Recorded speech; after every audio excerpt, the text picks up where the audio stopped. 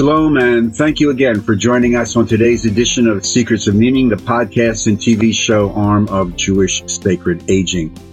As you know, these podcasts are designed to explore the implications of the longevity revolution and the impact of that revolution on ourselves, our families, and our community. I am your host, Rabbi Richard Address, and you can reach me at rabbiaddress at jewishsacredaging.com, and our website is jewishsacredaging.com. We appreciate your support and continued support for our program and these podcasts. And if you'd like to help us and allow us to continue, we appreciate your donation. You can make a tax-free donation by going to the website and clicking on the donate button and following the prompts. We'd like to welcome back to Seekers of Meaning TV show and podcast, Linda Hirschman, who was with us a while ago talking in generalities about a book that she was working on, which has now been published. And it is a book that impacts many of our generation. The book is called Gray Divorce, subtitled Everything You Need to Know About Later Life Breakups. So, Linda, it's good to see you. Welcome back. And first of all, how are you feeling? Everything okay? Everything is great. Thank you so much for having me back again. I have to say, it's a little bit weird that I've now aged into a where are they now category, but I'm glad to be back. Well, we're here. So, this book is very timely. It is filled with some very, very practical information, but I've already mentioned this book in some of the classes that I'm teaching on the changing aspects of family and relationships. But what was the trigger? What was the trigger that motivated you to write this book? It was a confluence of a few different things. First of all, I had written articles on alternatives to divorce and had been playing a lot in the divorce world as a therapist, as a licensed marriage and family therapist. And in my research, I came upon the term gray divorce. I started to think back to the clients who I had been seeing and recognized how many of the people who were coming in for something I do called discernment counseling, which is not therapy, it's a brief protocol designed to help people make a decision when they can't decide whether to stay in the marriage and go to marriage counseling or move to divorce and separation. And I started realizing how many of those people were over 50, sometimes over 60 or 70. And the opportunity came up to submit a conference presentation proposal to the International Family Therapy World Congress, which was held in Aberdeen, Scotland in April 2019. And I did some further research, realized gray divorce is not just a U.S. thing. It is common in every country where divorce is legal. And so I submitted the proposal. It was accepted. I went to Scotland, I gave my presentation, and shortly after that, I was contacted by the acquisitions editor at a major publishing company, and she asked, "Have you thought about writing a book?" And my response was, "I hadn't, but if you're calling me, I guess I need to." Ultimately, I was offered a contract, turned it down, and decided to self-publish. But as part of the book proposal, one of the things I had to do was an analysis of the market and to see what was out there and whether there really was room for another book about gray divorce. And in doing the research on that, what I recognized was that there were plenty of books about gray divorce, but they fell into several different categories. There was the seminal book called Gray Divorce, which is written by two sociologists, which is a big, thick book filled with statistics that the lay people are not going to sit down and read. Then there were the books about people surviving and thriving after great divorce. There were books written by divorce attorneys and financial planners. And then there were the books that I dubbed The Girlfriend's Guide to Great Divorce, which mainly were stories of women over 40 or 50 whose husbands had left them for a younger woman.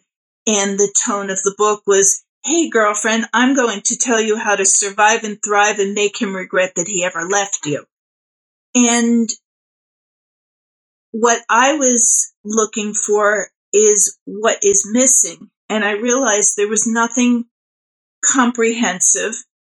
There was nothing systemic that considered the whole process, both for the individual and the family, and there was nothing culturally competent written. And so that became my book.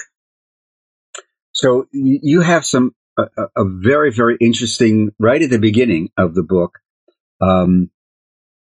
about trends, the demographic trends that really speak to the Jewish Sacred Aging audience. So I'm gonna quote this so I don't misquote. In 2015, just a couple years ago, an estimated 8.5% of the world's population, more than 620 million people, reached the age of 65 or older. By 2030, just around the corner, that number is expected to increase to over 1 billion. Almost 17% of the world will be seniors by the year 2050, also not that far away. Factoring in those aged 50 to 65, more than 1/4 of the world's citizens will be over 50 or older by 2050. So this burgeoning as our generation ages out, one of the things that, and we're living longer and living better, mostly thanks to public health and thanks to medical technology. But one of the things I remember you mentioning when you first talked about this about a year or so ago was that this trend on great divorce is being led by women, not by men. Am I misremembering, or is this true? You are remembering correctly. 2/3 of divorces are initiated by women. 2/3 of great divorces are initiated by women. So talk to me about that. Is it because of the women's movement, greater independence, greater autonomy, greater financial stability? What's going on there, Linda? Well, yeah, you covered most of it. The main reason for women initiating divorce later in life is because they can, because they have their own careers, they have their own money, they have the ability to leave marriages that either were never good to begin with and they were staying for the sake of the kids, or that have outlived their connectivity and their mutual interests and visions. And so that is one factor. Another factor, and speaking to that factor, the economic factor, is even until the 1970s, keep in mind that women could not have credit cards in their own name. They could not get mortgages in their own names. They did not have, even if they had jobs and careers, they couldn't set themselves up financially the way we can now. Right. So that's one factor. Destigmatization is another big factor, because again, until really the 1990s, divorce was fault divorce, and you had to have grounds for divorce. And so when you had grounds, one person had to be the bad guy.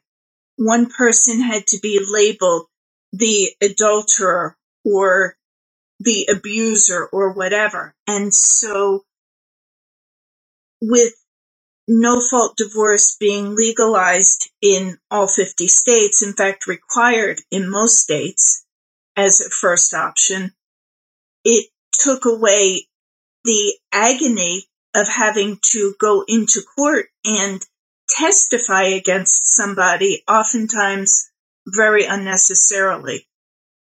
And then there's the general societal destigmatization. Divorce, for the most part, is no longer seen as a failure. In your practice, and you're practicing therapist with really working in this area, what's been the impact of COVID? Has it lessened the number of people seeking divorce? Has it been a mitigating factor because of the pandemic?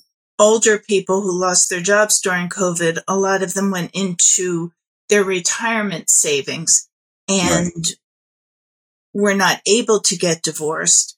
Then you had people who had functioned fairly independently and suddenly were forced together in the house 24/7 and found, oh, gee, we don't really like each other that much. But then you did have the couples who come together and were doing home projects, were going out walking together, were baking bread, were doing all those kinds of things that those of us who did not get time off during COVID didn't have a chance to do. And so it's really a challenging question. I can tell you that during COVID, the attorneys, the family law attorneys, were all reporting that the rates of people who filed for divorce skyrocketed. Now, I can't speak to what happened once we had been 6 months, a year into the pandemic. But that's interesting. So the challenge of being together, as I think, like you said, forced to be together in the lockdown. Did you see in your practice a lot of mental health impact about that? I mean, just repressed anger or depression, or because we're seeing so much mental health explosion, concerns about mental health as a result of the pandemic. So I would imagine that people who are planning on getting divorced all of a sudden couldn't even, had to stay together. That emotion has to go somewhere. In your practice, did you see that? Yes, I did. People were angry. They were resentful. And the women, and this doesn't speak particularly to the over 50 group, so I won't dwell on it much, but the people who were the angriest, the most resentful, and the most stressed out were women who were now home with kids, and either the husbands were working from home and the women were with the kids 24/7 and not getting any kind of break whatsoever, or they were trying to manage their own careers at the same time. They were trying to homeschool their kids and do everything else and be there 24/7. And this is not new, the gender labor gap. Right. That, they say when a woman goes to work, she has 2 jobs. Right. And so there was a lot of that happening, but not, like I said, that was more the younger set, not necessarily the 50 plus set. You point out in the book that there's a very high rate of failure in second marriages. People who get divorced, they remarry. Is that still a trend? Is that what you're still finding that? And why? Oh, that's always a trend. And with each subsequent marriage, the divorce rate goes up. And so where the divorce rate in the general population is about 46%, and that has stayed pretty consistent for a long time.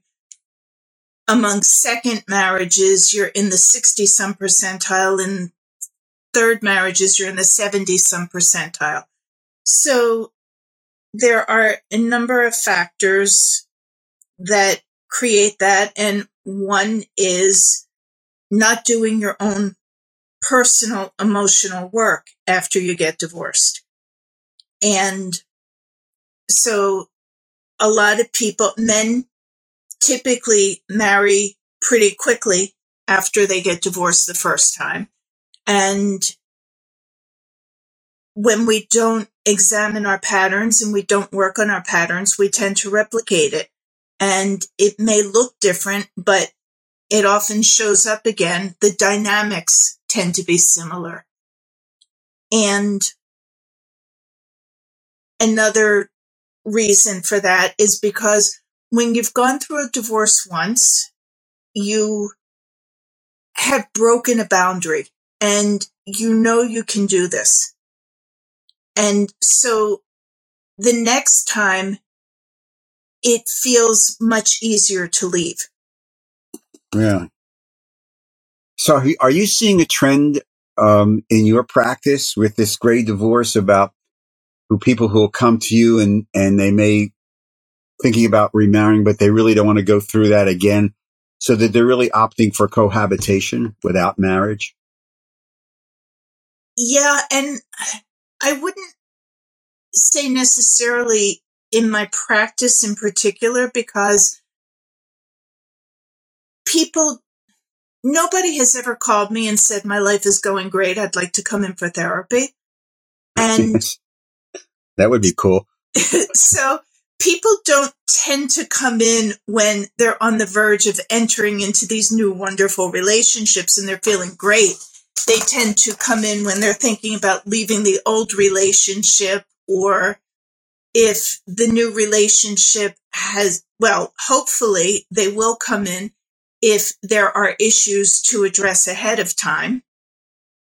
But when they're in that glow of everything is great, they're not seeking therapy. However, just like with people under 50, people over 50 are starting to remarry at lesser rates and going more into cohabitation. Talk to me about the impact as you move out of a marriage, let's say of several decades, for a variety of reasons that you mentioned. The triple threats of loneliness and caregiving. How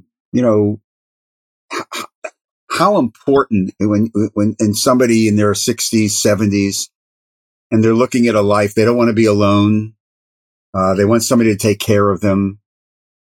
And so I'll get married and that'll solve the problem. How important is that as far as motivation is concerned? I'm not talking about love. I'm talking about these types of things. I don't know that that's really the motivation, because I think most of us, when we get into our 60s and 70s, are pretty realistic that you might not want to marry a 75-year-old in order for them to take care of you. Right. Statistics are not on your side for that. But I will say that both men and women, the greatest fear of gray divorce is, will I be alone forever? Who will take care of me? Right. Yes. It's this caregiving component and the loneliness factor that really, I think many of us who look at not in the therapy, but on the premarital counseling type of a thing. And we're working on, in fact, one of the podcasts that we're doing, is with somebody who's creating a whole document on premarital counseling for second and third marriages, because as you know, the questions that we need to ask are, if you're 70, are a little bit different than you ask when you're 30. Absolutely. And there's a whole universe of different, which leads me to a question that I really do want to, because it comes up, and you deal with it in the book about adult children of divorce.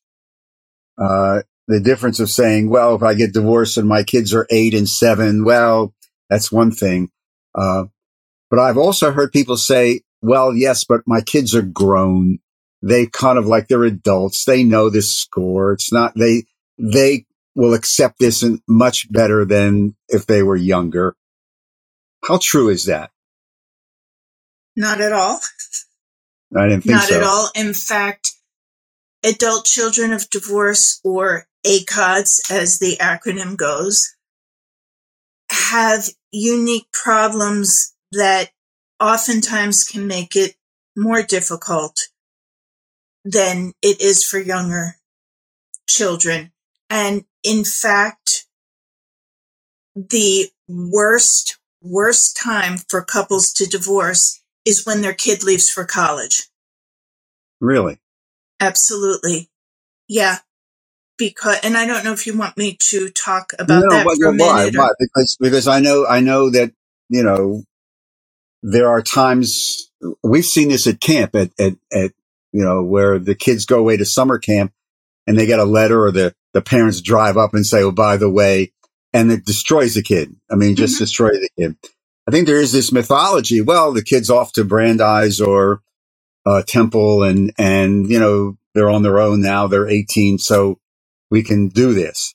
But you're saying this has a real impact upon them. This has a huge impact because when a child goes off to college, they are probably for the first time really individuating. They are assuming they go away to college. They're out of the family home for the very first time. They have the opportunity to explore their life and their interests and who they want to be and what they want to be doing without having their parents watching over them. At the same time, an 18-year-old does not have tons of maturity, but they are, when you divorce, when your child first goes to college, they don't get to really individuate because they don't know what's happening at home. They're worried about what's happening at home. Is my family okay? What's going to happen? Where will I go over Christmas vacation? What is the relationship going to look like? And so they have one foot in each world and they can't really assimilate into their new world.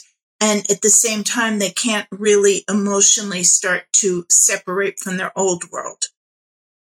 And so when I have parents who come in and they tell me, we're planning to get divorced as soon as our kids finish high school and go off to college, I say to them, and I don't take a position on divorce. That's not my job.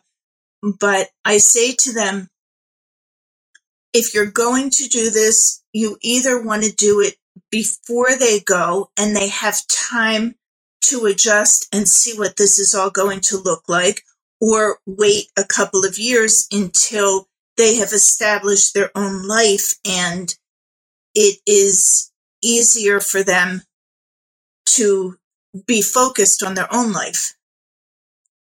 So Linda, go ahead. I was going to say that's with the college age kids. I could talk about the older adult children as well. Well, just very briefly before, because we're going to start to run out of time. So okay. for that kid who's not longer a kid, but in their career and they're 30 years old and they get the call from mom or dad saying, we need to tell you, you're established, et cetera, but we're splitting. What's the difference then between, how is it easier for that 30-year-old or 32-year-old? No, it is not easier. It's not easier on a lot of levels. Emotionally, it's very difficult because there is this expectation that, well, they're an adult, they can just absorb their losses and move on. And they are not given the opportunity and the forum to grieve. When it's a low conflict divorce, when they didn't grow up in a house where their parents were fighting all the time, they just sort of were good roommates together, there is this question about was my whole life a lie? And can I trust relationships? They tend to get triangulated because the parents think, well, they're old enough to understand what their dad did to me or what their mother did to me or didn't do for me or whatever. And so they get dragged into the middle, and then they have all these loyalty conflicts. And there are also financial implications because a lot of times we've promised our adult children we're going to pay for a wedding, we're going to pay for your graduate school, we're going to provide these things, we're going to give you a down payment on a house. Now suddenly the assets are being split and the parents are saying, I know we said this, but it's no longer there. And even with childcare, especially if you have a parent who retired or never worked and now suddenly at age 60 or 65 has to go get a job for the first time, and the adult children often lose the benefit of their parents being able to help them with the grandchildren. So there are a lot of repercussions. Wow. And also the relationship between fathers and adult children suffers more than with mothers and adult children when parents divorce in later life. Could you give me a 30-second why? Yeah, because oftentimes, especially in our generation, the fathers were out working, they were building their careers, the mothers were home, the kids were closer to the mothers to begin with, the fathers were not that involved, and so the loyalties are more toward the mothers, and also the older mothers very frequently were much more dependent on the fathers to pay the bills, to work the computer, to mow the lawn, and so they lean more heavily on their kids. And so, again, it sets up loyalty situations. Lots to talk about. Again, the book, Gray Divorce. We've been talking with Linda Hirschman, marriage and family therapist. The subtitle of the book is Everything You Need to Know About Later Life Breakups. Tremendous amount of information in here, lots to think about. It's a subject that, if you're involved in a congregation or a Jewish organization, may be very, very worthwhile to schedule a program on, because as Linda is pointing out, the statistics are saying that this is a continuing issue. In fact, for our generation, a growing issue. So, Linda, thank you very much. Good luck with the book. Stay safe and stay healthy. And if I could just say, it is available as ebook and as paperback on Amazon. The paperback starts shipping on the 21st. And I also am available for speaking engagements if anybody's interested. Thank you very much. And you just stay safe and stay healthy. Good luck with this. Take care. You too. Thank you. And it was great to see you again. Good to see you again. And to all of you, thank you again for joining us on today's edition of Seekers of Meaning, the TV show and podcast for Jewish Sacred Aging. A reminder that if you want to continue to support our work, you go to the website, jewishsacredaging.com, and click on the donate button. We really do appreciate that. It makes life a lot easier.